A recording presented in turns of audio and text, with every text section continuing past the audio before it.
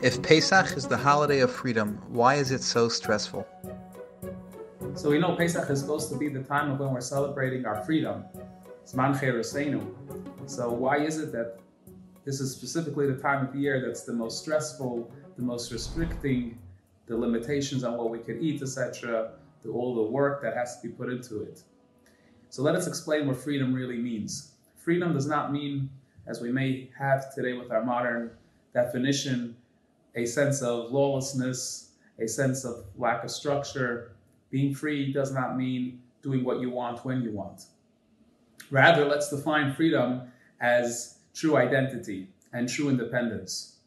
When a person wants to be able to feel free, that means that they're free of who they really are and be able to identify and be able to nurture that inner true identity of themselves. And that gives them independence because that allows the person to be able to stand proud, stand independent of everybody else and everything else that goes on around them. In the celebration of Pesach, we are precisely trying to experience this notion of independence and identity. While the Jews were in Egypt, they experienced the complete opposite, no identity. As we know, slavery creates a complete destruction of the individual's identity. They identify themselves, the slaves identify themselves as just that, as slaves, and having no independence whatsoever. However, once God took us out of Egypt, that began with the process of us working within ourselves through introspecting our inner being and revealing our inner essence and identifying our inner essence as being a part of God and being religious people, and that came together with the giving of the Torah, etc.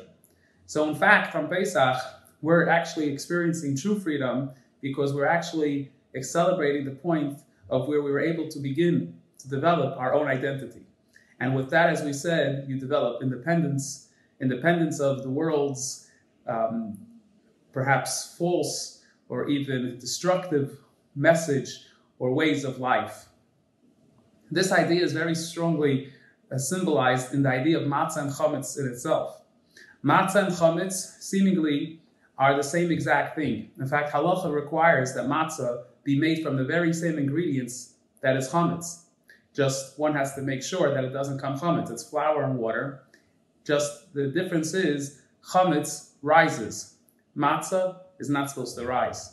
This signifies the difference between a true identity and an inflated, diluted identity. We could have an identity that has been created for us by our environment, by the world around us.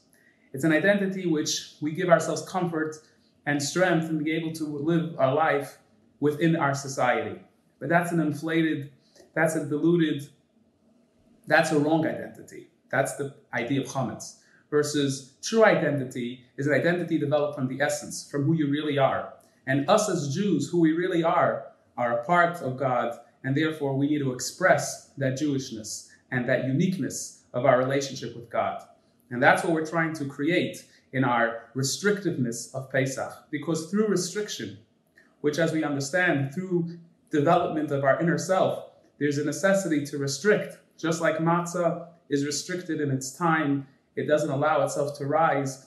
You give something enough time, it expands too much beyond what it's supposed to be. And the idea is you create restriction, you create a focus, you create a mindset to be able to get deep inside to reveal that essence of who you are. And that is the message of Pesach, and that's the experience of Pesach, and that's precisely why we actually have, in a sense, physically, the more stressful time, but really spiritually, it's the time where we're searching deep within ourselves, like the Bikas Chametz, to reach out and find that true identity, that true independence, that true freedom.